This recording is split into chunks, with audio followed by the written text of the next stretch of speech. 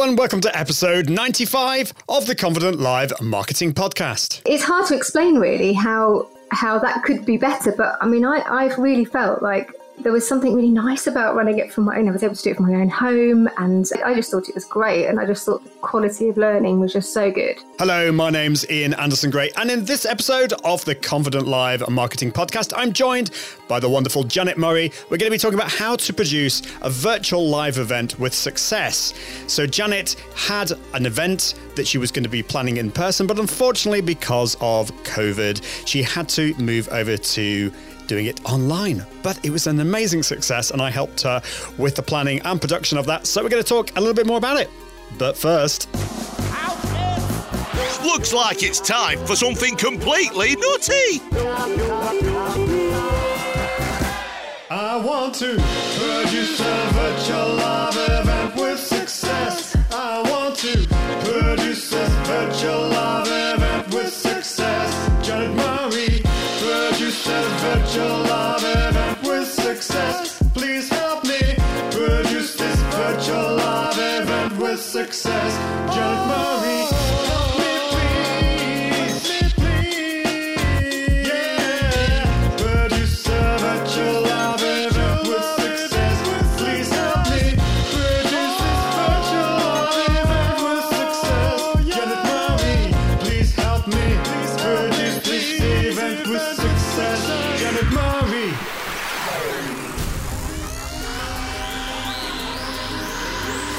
This is the Confident Live Marketing Podcast. Confident Live Marketing Podcast with Ian Anderson-Gray, helping entrepreneurs level up their impact, authority and profits through the power of live video. Gain confidence in front of the camera, confidence with technology, and confidence with the content and marketing. Together, we can go live! Hello, welcome to episode 95 of the Confident Live Marketing Podcast. My name's Ian Anderson-Gray, and in this show, we're going to be talking about how to produce a virtual live event with success. The show notes for this episode will be found at iag.me/95. Now, like many event organisers this year, Janet Murray had to make a decision. Would she cancel or postpone her 2021 Sorted event, since it could no longer be an in-person event?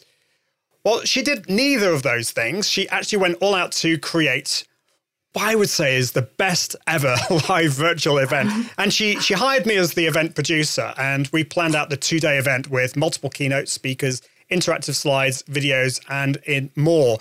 Now, I had one part of that. Obviously, Janet did a huge amount of work. She had a team around her. And I'm going to be talking to Janet today about how she put it on, but also how you can do it and put it all together, and how you could say no to death by Zoom. We definitely don't want any death by Zoom, and put on an awesome virtual event. As I said before I started, just to say, if you want to get involved with this live show, if you don't want to miss next time, then just go to confident.live/subscribe. That's confident.live/subscribe. Well, it's time to bring in my first sponsor of today. And that is the wonderful people at Restream. Restream is the tool that I use for all my live shows. It is the complete multi-streaming suite for entrepreneurs. With Restream, you can stream to multiple platforms all at the same time. In fact, they have a plethora. I do love that word. I'm going to have to think of a new one. But anyway, they have a plethora of destinations, including, what do they have? It's not listed here on the screen, but Facebook Live, YouTube Live, Twitch, Periscope, Mixcloud. There are over 30 different destinations that you can stream to. And so you could use a tool like OBS Studio or Ecamm Live to stream to Restream, and then that will take care of all your multi-streaming for you really easily. Or if you want to make things a lot easier, you can use Restream Studio. So this works directly in your browser. So you can have up to 9 guests onto your show. You can broadcast to all these different destinations, and you can see all the comments from all those different platforms, which is amazing. And you can highlight those on the screen. So as well as the chat facility, you've also got analytics as well and a scheduler as well. So this allows you to basically stream your pre-recorded video live. And don't forget the analytics section. So this basically shows you allows you to look at the success of your live stream so you can see which were the most watched parts of your video and get some insights onto your live stream. So I'm a massive fan of Restream. It's an awesome service. If you want to find out more, all you need to do is go to iag.me/Restream. And they've got a free plan and some paid plans. It's really awesome.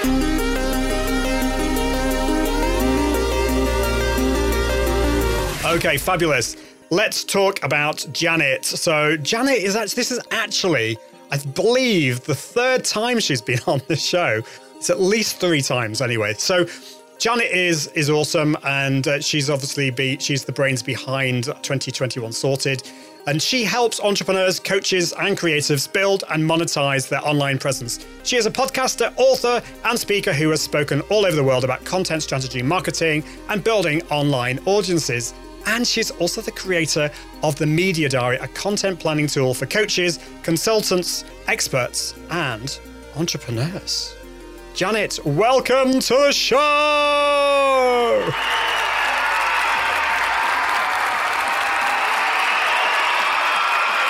There we go.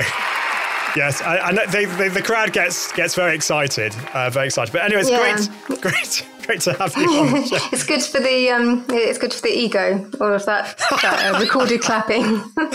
I know. What are you saying? They're real. They're fit. Okay, maybe not. Yeah, we've just moved into tier 3 in the UK. So the lockdown is, well, actually, we're still in the lockdown, but yeah, tier 3. And I think you're joining us. So yeah. Yeah, so you've been in tier 3 for quite some time, haven't you? Whereas we've had it fairly easy. I'm in Kent, just outside London. And we've just gone into tier 3. So my daughter just said to me, will we be able to go to Bluewater, our local shopping centre, at Christmas? And I said, no, I think we'll be shopping online this year. So, it's probably the least of our problems, really, isn't it? Yeah, it is. But anyway, we're not going to talk about that. Let's just say Melissa's saying, looking forward to a virtual planning event from next week. Awesome. Well, let us know, Melissa, if you've got any questions and what your thoughts are really on all of this. So tell everyone who hasn't heard of your 2021 Sorted event, how does it normally go about? I mean, and it's not the only event that you do, but this is one of your big events that you do every year. It's in person. What was it going to be like if 2020 hadn't been what it has been? Okay, so it's an annual content planning event. I've been running it in sort of different formats. It's evolved a bit, but I've been running it for 5 years. So it was due to happen in person. So last year's event, it was going to be along the same line. So last year's event was, we had 150, but we were planning to go up to, we had the capacity to go up to about 400 this year. And it was looking like that was doable. And so basically everybody comes together at this content planning event to plan their content for the next year, which is kind of like, the clues in the phrase. It was going to be an in-person event. So I booked keynote speakers. People were going to be traveling. So this year it was in Northampton last year. This year it was going to be in Newcastle. We booked in a big event space in the Hilton Hotel, and people were, starting to book their hotels and get excited for their travel and have a few days away, plan for the next year. And then obviously COVID happened, and it became quite apparent that, we weren't going to be able to. I mean, I think I realised over the summer, it was due to happen November the 3rd and 4th, realised that it wasn't going to be able to happen in the way that it was. So it left us with a big decision. Do we just scrap the whole thing? And actually, to be quite frank, from a sort of financial point of view, it might have been better, because to move a whole event online is huge. I've run live events, like loads and loads of live events, so quite a well-oiled machine. But to take an event that you normally deliver in person and to bring it online, and also to create a high-quality event, because I was picking up very much that people were like, oh, I'm fed up of Zoom calls, I'm fed up of being online.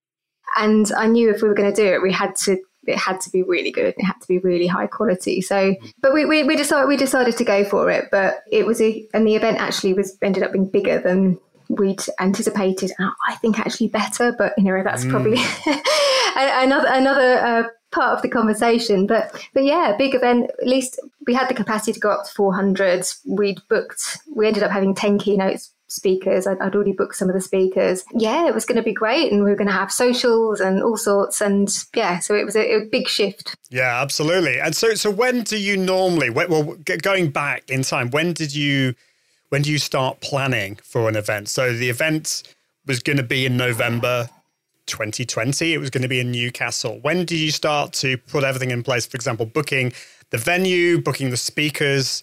What time of year did you do that? Well, we'd actually sold 150 tickets already, because the best time to put your tickets on sale for an event, if you ever sold an event, is when people are there with you at your event. So book them on to the next one. So we'd sold over, I think it was 150 tickets. I'd booked some of the speakers, not all of them, but I'd booked quite a few of them.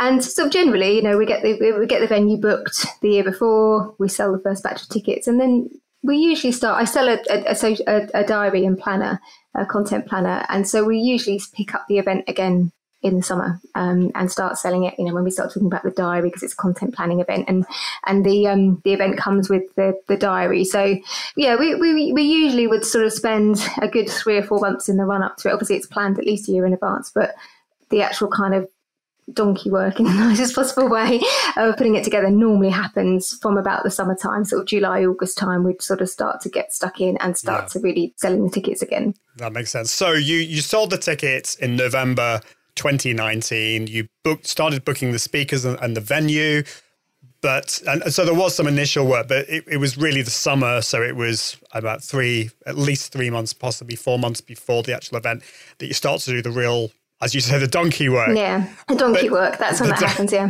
Yeah, the donkey work, yeah. Because obviously, like, putting on an event is like a bed of roses. It's so easy, isn't it? Not. So yeah, I mean, it's hard, and especially once you get into the hundreds, I think people sometimes don't appreciate how challenging it is to fill a room of people to fill, selling tickets to events is one of the hardest things going, I think. So you've already said that you felt it went better than the actual physical event. There's a lot of things about it that were really positive. Looking back on it now, how do you feel it went? I just thought it was amazing. As you know, Ian, I am quite self-critical. I'm not somebody who who finishes an event and goes, "Oh, that was amazing." Like, we did an event this afternoon, didn't we? And the first thing I said to you was like, "Oh, I should have done this differently, or I should have done that."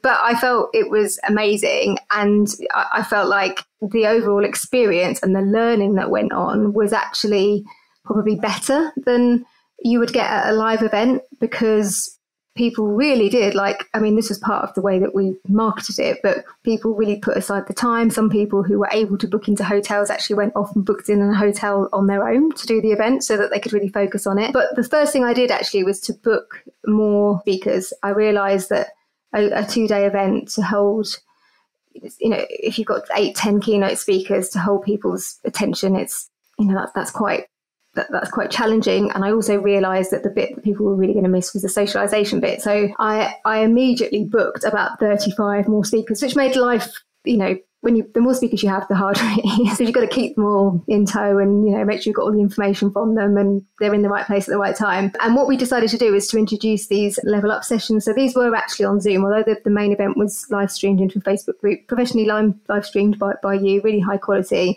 And I created these level up sessions because I thought, well, the bit that people are really going to miss is the chance to chat to each other, that kind of coffee queue, when you just get chatting to somebody. Yeah. So we created these level up sessions, and I booked a panel of speakers for each session and a host.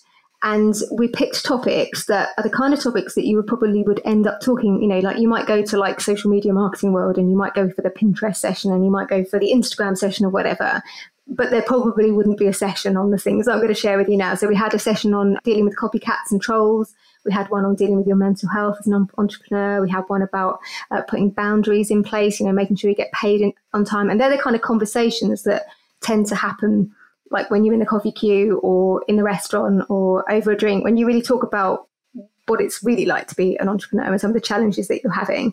So we tried to replicate that. So we had this panel of 4 speakers, and then we split people up and we used Zoom rooms to get people chatting in the rooms so that would get to meet each other in an online environment, but it wouldn't be awkward. They'd have something to talk about because they'd just listened to something interesting. We gave them questions. So we really thought about everything, I think. And so we had like 3 tracks at the end. So we had track 1, which was the keynotes that were being streamed into the Facebook group. We had this second track with the level up sessions.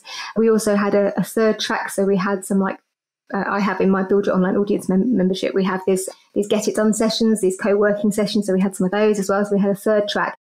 And we really worked really hard just to kind of keep the buzz up. We had like competitions and prizes, and we had a messenger bot, which was, keeping people up to date with what was going on and asking questions. And it was a lot of work to keep it really buzzy.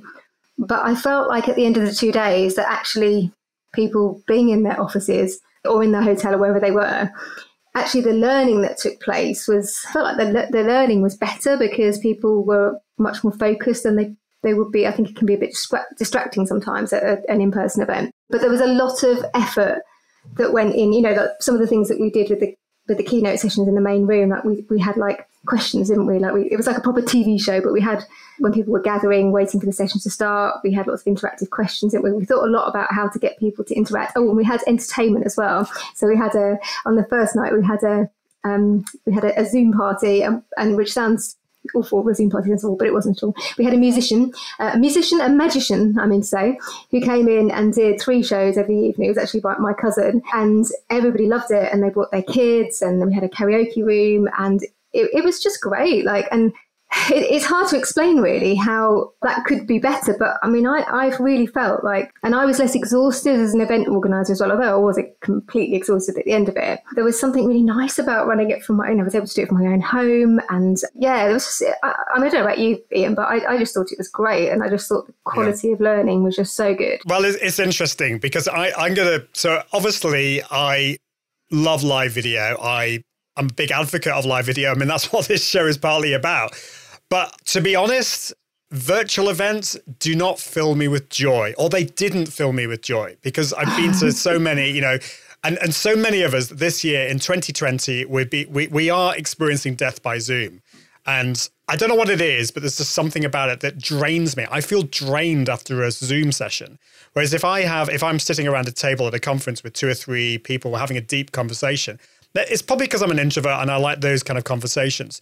So I've been to quite a few virtual events, and they had never filled me with joy.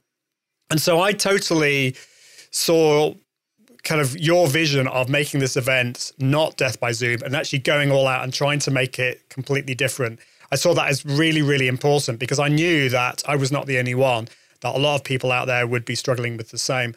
And so I'm interested in terms of your marketing. There was obviously going to be a lot of people out there that when they heard the news that you were going to make this into a virtual event, that they were going to probably either want a refund or just not get excited by it. So what did you do in order to kind of convert people's thinking to actually this is different? Well, I'm a big believer in putting the elephant in the room. So I knew what people would be thinking and saying, some people. Most people really understood. So as soon as we decided to take it online, and we didn't wait around, like we announced it in August. And I thought about all the objections people would have. Because to be honest, it would have been easier. I probably would have lost a bit of money, but I probably could have made up that income more easily by not having the event. So just to put that out there. But I just felt it was so important that people had this, because I had, like you say, I had this vision, and I felt I could really make it work and have a really great event. But I knew there would be some people that didn't share my vision and they couldn't almost see what I could see. So I knew I was going to have to sell it hard. As I say, the easy thing would be for me just to give everybody their money back. I've still got a deposit sitting in the Hilton in Newcastle. I don't know if I'll ever get that back. But to be honest, I could have done a launch. I could have generated the income some other way, probably a lot more easily. It was about, I just felt like people needed this.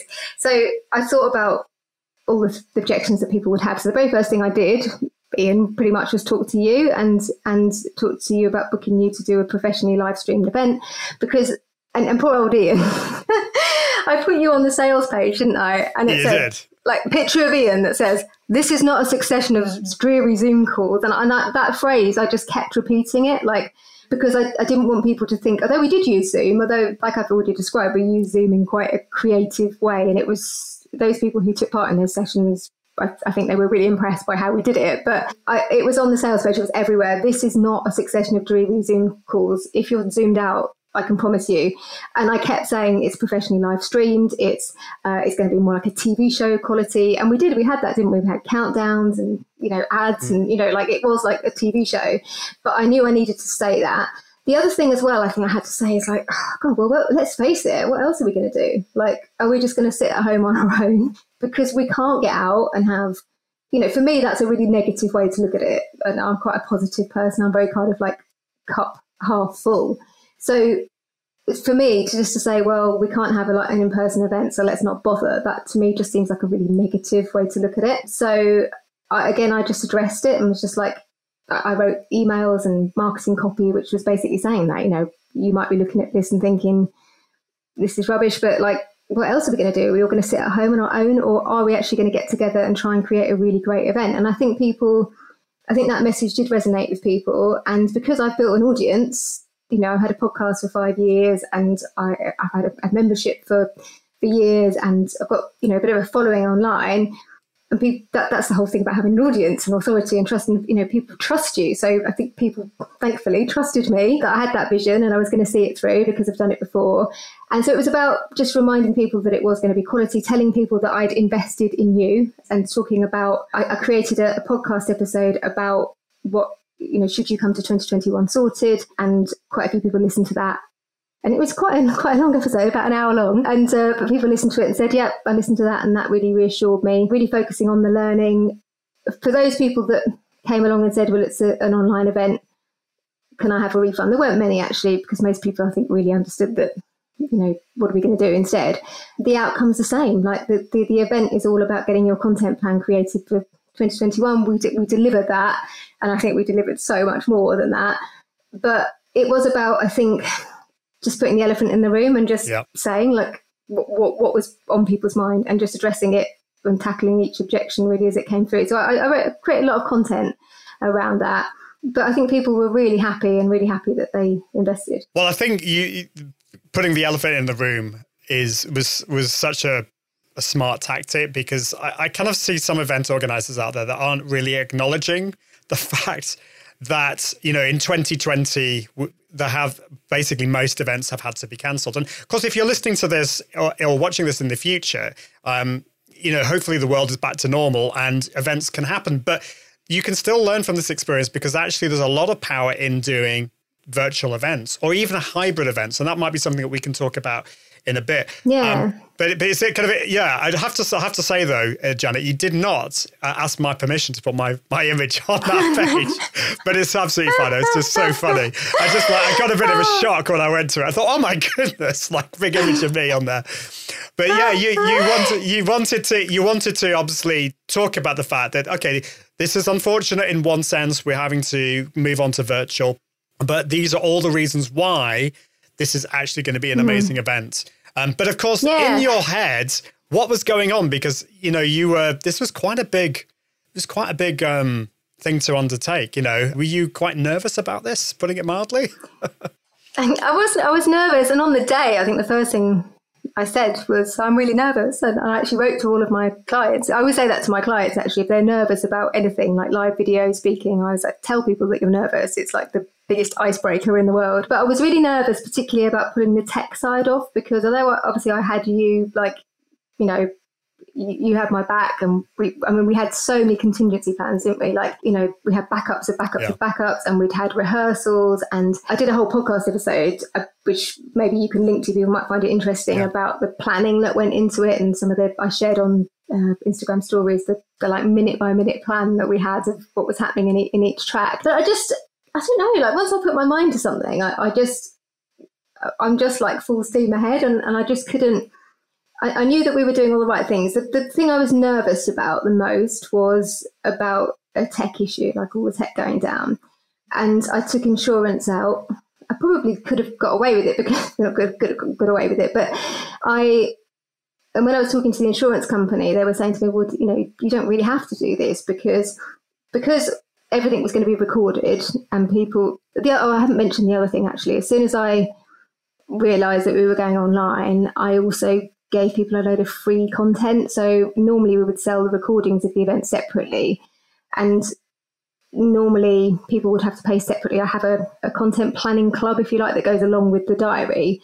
So I gave people all of that for free. So normally they'd get their event ticket, and then if they wanted to buy the recordings, that would be separate. And if they wanted to upgrade to the content planning club for the year, that would be separate. But I basically just gave everybody access to everything.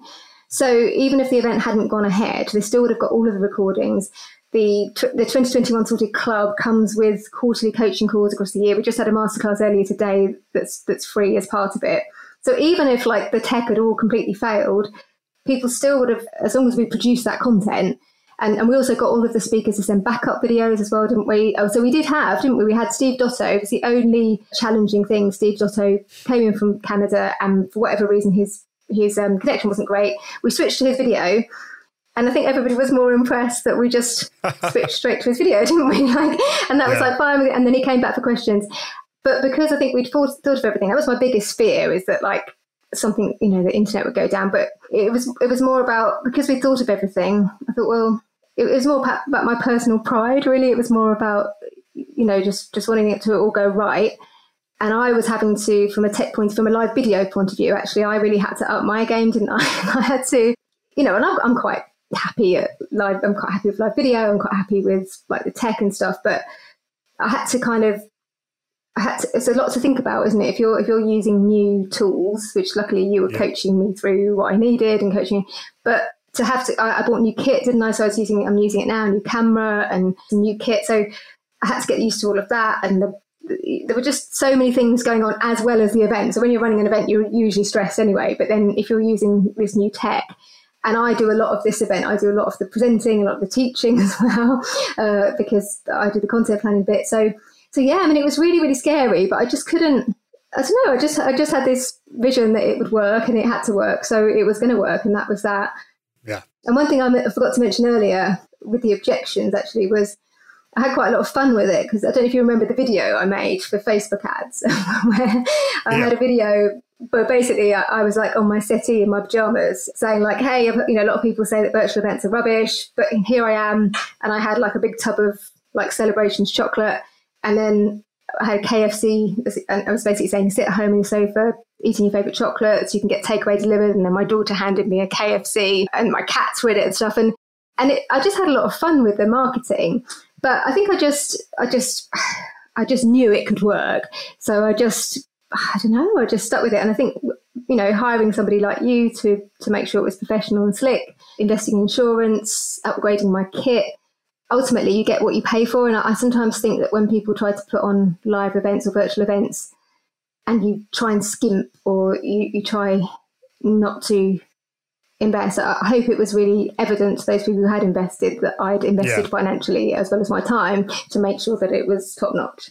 Well, I think a lot of people think when you put on a virtual event, well, you don't have to pay for the event, the actual venue. So you save a load of money, and but that just shows that you're skimping on the event, and it becomes very evident that it's going to be a very boring, dull event. And yeah, that's obviously something that you didn't want to do. So I'd like to go more into the process, and we also look at maybe at we've talked a little bit about the contingency and backup plans and all that kind of stuff. But before we do that, I just want to bring in my next sponsor, who is Content 10X. And Content 10X are fabulous. They are all about content repurposing. And they will take your one piece of content, whether it's a live video or another type of video or podcast, and they will turn it into, I'm going to say plethora again, aren't I? A plethora of different platform-specific on-brand content. So this is one of the reasons why I'm such a believer in live video, because it's a great way to create content quickly and easily, and then you can turn it into all these other pieces of content. I mean, this is what I do on this show. This becomes a podcast, it becomes a blog post, it becomes social media images. And for someone, if I go back 2 or 3 years ago, it would take me weeks and weeks and weeks to produce content, whether it's a blog post. I wasn't consistent. But now with this live show and all the other stuff that I'm doing. I've effectively got 2 live shows per week. I've got a podcast every week, a blog post every week, and social media images and posts. So this is what Content 10X can help you with. They can create all that content from you. And if they don't do it for you, they can teach you how to do it yourself using just listening to their podcast, reading their blog or their book or their toolkit. They're really smart, responsive, creative, and effective. And if you want to take out the stress of content marketing, Content 10X are the people you want to go to. And just a quick shout out to their new service called LinkedIn 10X, which is all about focusing on LinkedIn, getting your raising your game really on LinkedIn. So by producing that one piece of video content, whether it's live video, if the LinkedIn gods have given you access to it yet, or just regular video, they can take all the stress out of content marketing for you. So to find out more, just go to content10x.com. And I thank Amy and the team for sponsoring the show. You're listening to the Confident Live Marketing Podcast with Ian Anderson Gray. Awesome. Great. So let's talk through the process. You mentioned quite a few things, actually. You talked about the fact that there were going to be 3 strands or 3, what's the word? There is another word for that. Streams? Is it streams? Something Tracks. like tracks. That's the one. 3 tracks. So there was going to be the mainstream, or well, maybe not the main, but this is for the keynote speakers. And the decision was that we were going to broadcast into a Facebook group for that. And we did it over 2 days. There were some workshops that you did as well. And then track 2 was actually on Zoom. So it's a different technology, really. And that was maybe more interactive. And that was, what was the name of that one? Well, it's track 2, but it was level up sessions. Level up sessions. Track 2. Yeah. And then level 3 was all about getting things done, actually implementation side of things. So when did you start thinking about that? And I mean, how did we get into the thinking of doing it on different platforms? Normally, all the learning takes place at my events. Everybody's in the room together. We usually have some breakfast sessions, and some extra little sessions and lunchtime things, but it's normally in one room. But I think it was about thinking about people's concentration, because I don't know about you, but 2 days, first of all, if you've got responsibilities and family or whatever, 2 days completely out. But also just for your concentration, I think sometimes it's harder to stay focused online. So the way I restructured really the way that we do it. So on day 1, I sort of said to people, look, if you want to come to everything on day 1 and day 2, that's brilliant. But I almost made day 1 more of a fringe day. So I picked speakers who would be able to help with a very specific content goal, because typically my clients, they either want to launch an online course, they want to launch a membership, they want to have a book, they want to have a podcast, a YouTube channel. So I thought, if I have these more in-depth workshops, people are likely on the first day, alongside these level up sessions in the Zoom rooms, people will probably look at that and say, well, there's a few of those that I'd like to go to. And in a few of these discussion sessions, I get to meet a few people, but I won't go all in on the first day, because I wanted people to kind of keep their energy, because the second day is the day when we do the content plan, and that's when it's kind of really full on. So that was really the thinking. And I actually said to people quite actively, don't come to everything on the first day. Save your energy, pick a few things that you really want to do. Everything's available on Catch Up. You'll be able to get all of the recordings. So keep your energy, pick out a few things that you want to do, come to a few of the more interactive sessions so you can get to meet people. And one of the nicest comments we had, actually, Vicky Jakes, one of my clients, said, I've met so many people and I haven't even left my house, which I thought was a great testimony to that part of it. I've met so many new people, I didn't even leave my house. And so that was really, I just recognised, I think, that 2 days was full on was too much. And I kind of, again, was very in the messaging. I just kept saying to people, don't feel like you have to come to everything on day 1. Save your energy, just do a bit. And then day 2, it was much more focused on building that content plan. So we had a few more keynote speakers, but it was mainly me teaching people how to create their content plan and then doing it with me live in the class. And that's one of the things that I think really appeals to people about the event generally, is that they're creating their content plan with me, and it gives them accountability to get it done. Obviously, normally we do that in person. But I think some people said they were really pleased, because it meant they didn't have to worry about hotels or travel or, too much childcare. I did say to people, make sure that you do get the childcare so you can concentrate on it. But a lot of people were quite pleased, because it made it much easier for them to get involved. And also, we were able to have a lot more people from overseas, which was lovely, because obviously ordinarily it's it's a big expense and big time out to come from the US or whatever. So that was really nice as well. So so that was the idea. It was just about to kind of just acknowledging really that 2 days is quite intense online. And a lot of events try and pack too much in, don't they, I think, and you end up feeling exhausted. So we also talked, remember, about we had a really decent long lunch break on the first day. We had half an hour breaks, so we tried to make it as easy as possible for people. I never run events later than 4 o'clock anyway, because I only ever run 10 till 4 anyway, because I think people just get tired and bored. And I've sat at events that have gone on from 9 till 5 and just been dying by the end of it. So I tend to keep mine quite short anyway. And I always have, as you'll know, Ian, like my keynotes are normally 25 minutes or something like that. I think it's totally possible to deliver value in 20 minutes. Yeah. So it was just really, that was the structure. It also means there's a lot of recordings for people to catch up and a lot of content for people who do want to catch up in their own time. They've got that. And one of the things actually we've been able to do is sort of private podcast stream as well. Because some people, I don't know about you, but when I buy recordings of events, sometimes I don't ever end up watching them, but I would listen to them if I was out running or walking. So that's all great. Yeah. But is that kind of what you were asking? I feel like I've gone off a bit, but you know what I mean. Absolutely, yeah. So that's really helpful. And then so I suppose the question that I know my listeners are going to be asking is, well, what do you actually need to put all of this together? Because so we had the tech and I've talked about the tech quite a bit on the show. So from a live streaming point of view, we used Ecamm Live with Restream. And I will say with the ability that Restream gave to this is that we were streaming to Janet's 2021 sorted Facebook group. That was the main place. But this is probably the time where we need to talk about the contingency plans, because if Facebook went down, which thankfully it didn't. But then we were also streaming to backup channels. We were streaming to a YouTube channel. They were all unlisted videos, and there were some emails ready to go out. Well, hopefully they were never going to be used, and they were never used. But in case Facebook went down, and we would have to move people over to the backup stream. So we did. There was a lot of that, and obviously you asked all the speakers to provide pre-recorded videos that we could then switch to, which we only needed to do once, thankfully.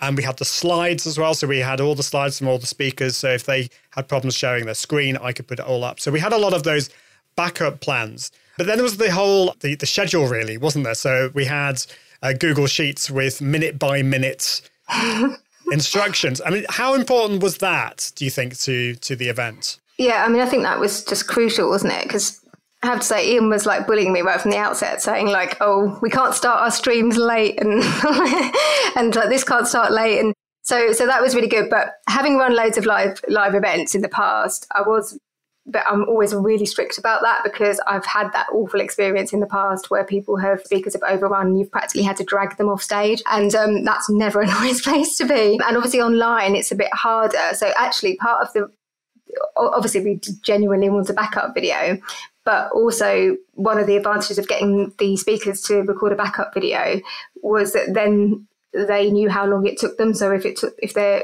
couple of them, their video was too long, wasn't it? But we could say to them, look, this is too long, you need to cut some of it out, because you really cannot go over. But we did schedule it, didn't we? So that if somebody did go over, like we scheduled quite generously, didn't we? So there was time in the schedule. So that was so important. In the Zoom rooms, oh my God, that was like, so we had Ant McGinley, he was like, that was an important thing as well. I do think you need somebody to host. So I found that quite difficult, sort of from a kind of like, I wanted to be in the Zoom room as well, but I couldn't because I was in the main room. But I hired Ant McGinley, who's a podcaster. I don't know if you've ever had him on the show, Ian, but he's got a background in radio. So he's really used to being really spontaneous and just kind of like, things going wrong and just kind of moving on. But anyway, we had a minute by minute schedule, just like what they use in radio, which was literally like, open the Zoom room, do test, bring speakers in. And it was literally minute by minute, even to, where we were splitting people up into the groups, like exactly what time they had to come back in, exactly how long Ant had to do the link to the next bit.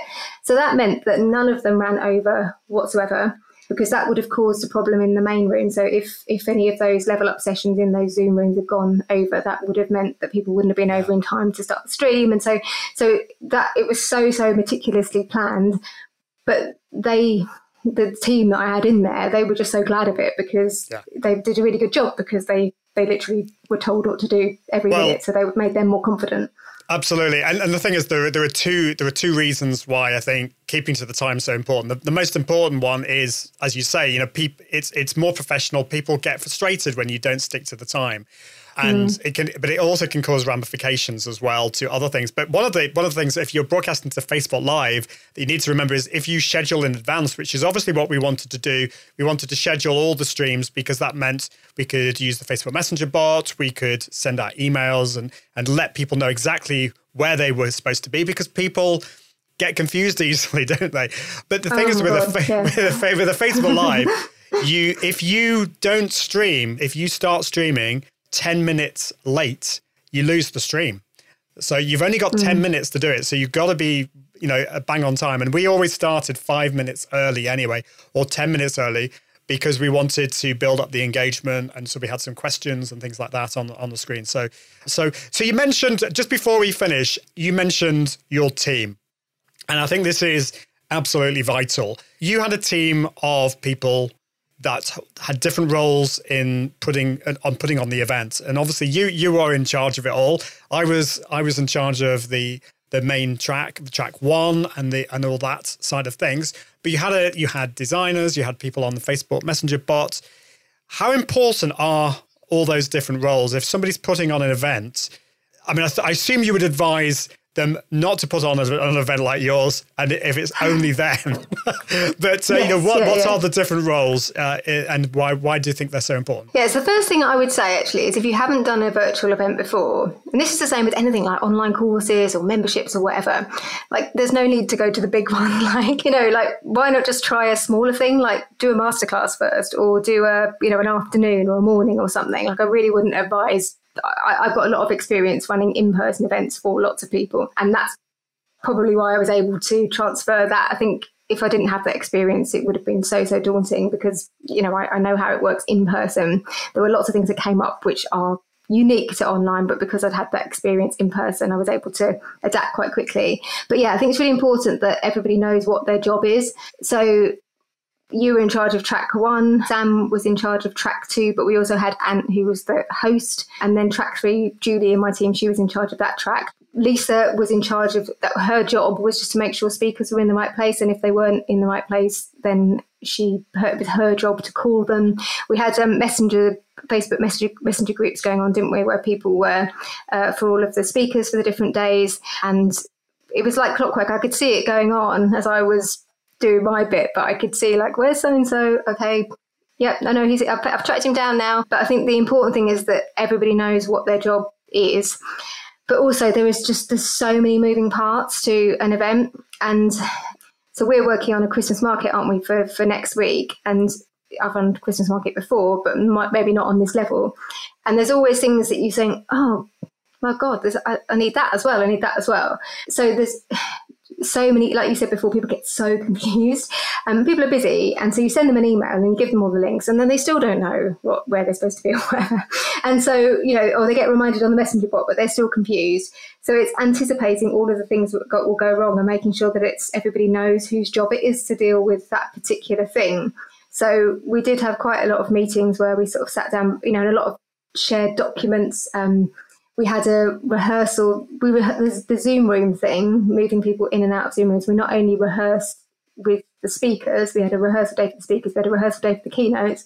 We also had a rehearsal for us as a team. Like we were on that with us, Ian, but we had a rehearsal as a team where we practiced, because some of them were quite nervous, and we also had a backup. So like if Sam's internet went down, then Julie had to take over Zoom, and if Julie's internet went down, then Lisa had to take over Zoom. And so it was literally like that, I think there was hardly anything we hadn't thought of. The Zoom rooms, that was quite hard actually to find a backup for that, because there isn't much that offers the same. So in the end, we had a Facebook group set up and a StreamYard broadcast ready to go, and the email written. It's just about everybody knowing what their job is, I think, and just having everything written up. So we've actually put together a product which is a virtual. This is something else, a virtual event in a box, because there's so much copy. There's so many things that have to be created. You just have to think of everything. And it's probably starting by thinking of all the things that could go wrong, I think. I'm not the naturally most organised person in the world, but I did sit down like with an Asana list and just map it all out step by step. And then as you're doing that, you think, oh, well, what about that? And what about that?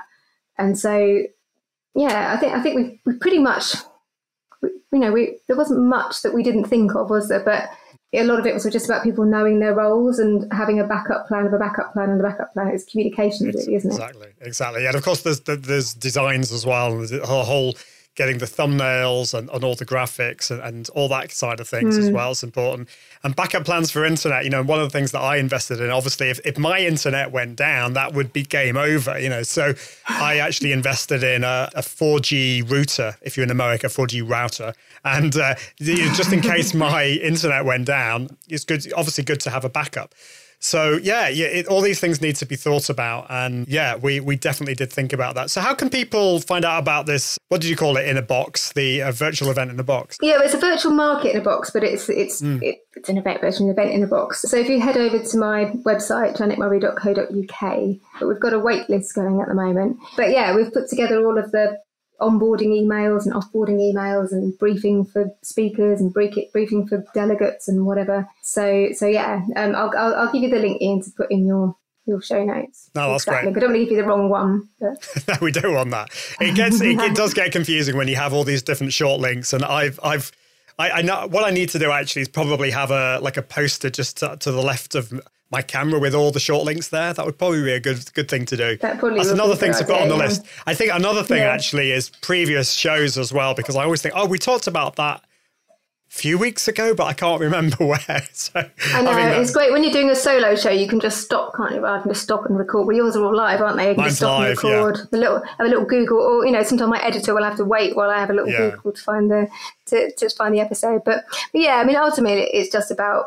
It's about communication and processes and systems, which is not my bag really, but I had to learn to love them a little bit. Well, thank you so much, Janet. It's been great to have you on yet again. This is I think number 3 or number 4 that you've been on the show, but it's been great to have you on and to talk about all of that.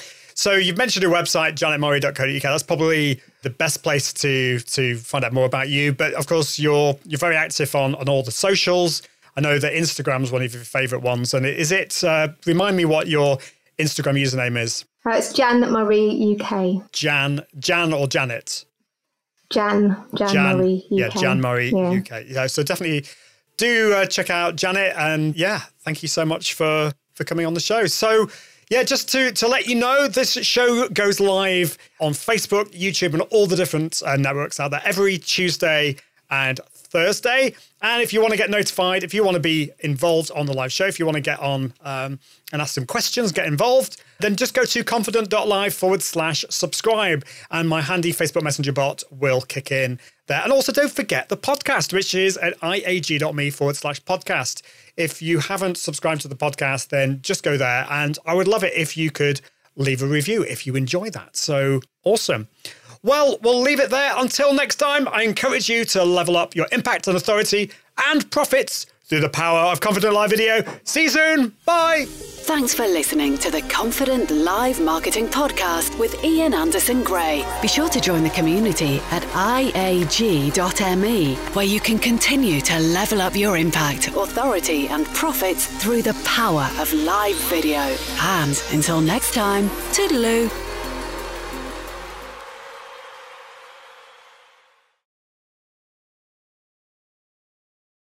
I want to produce a virtual live event.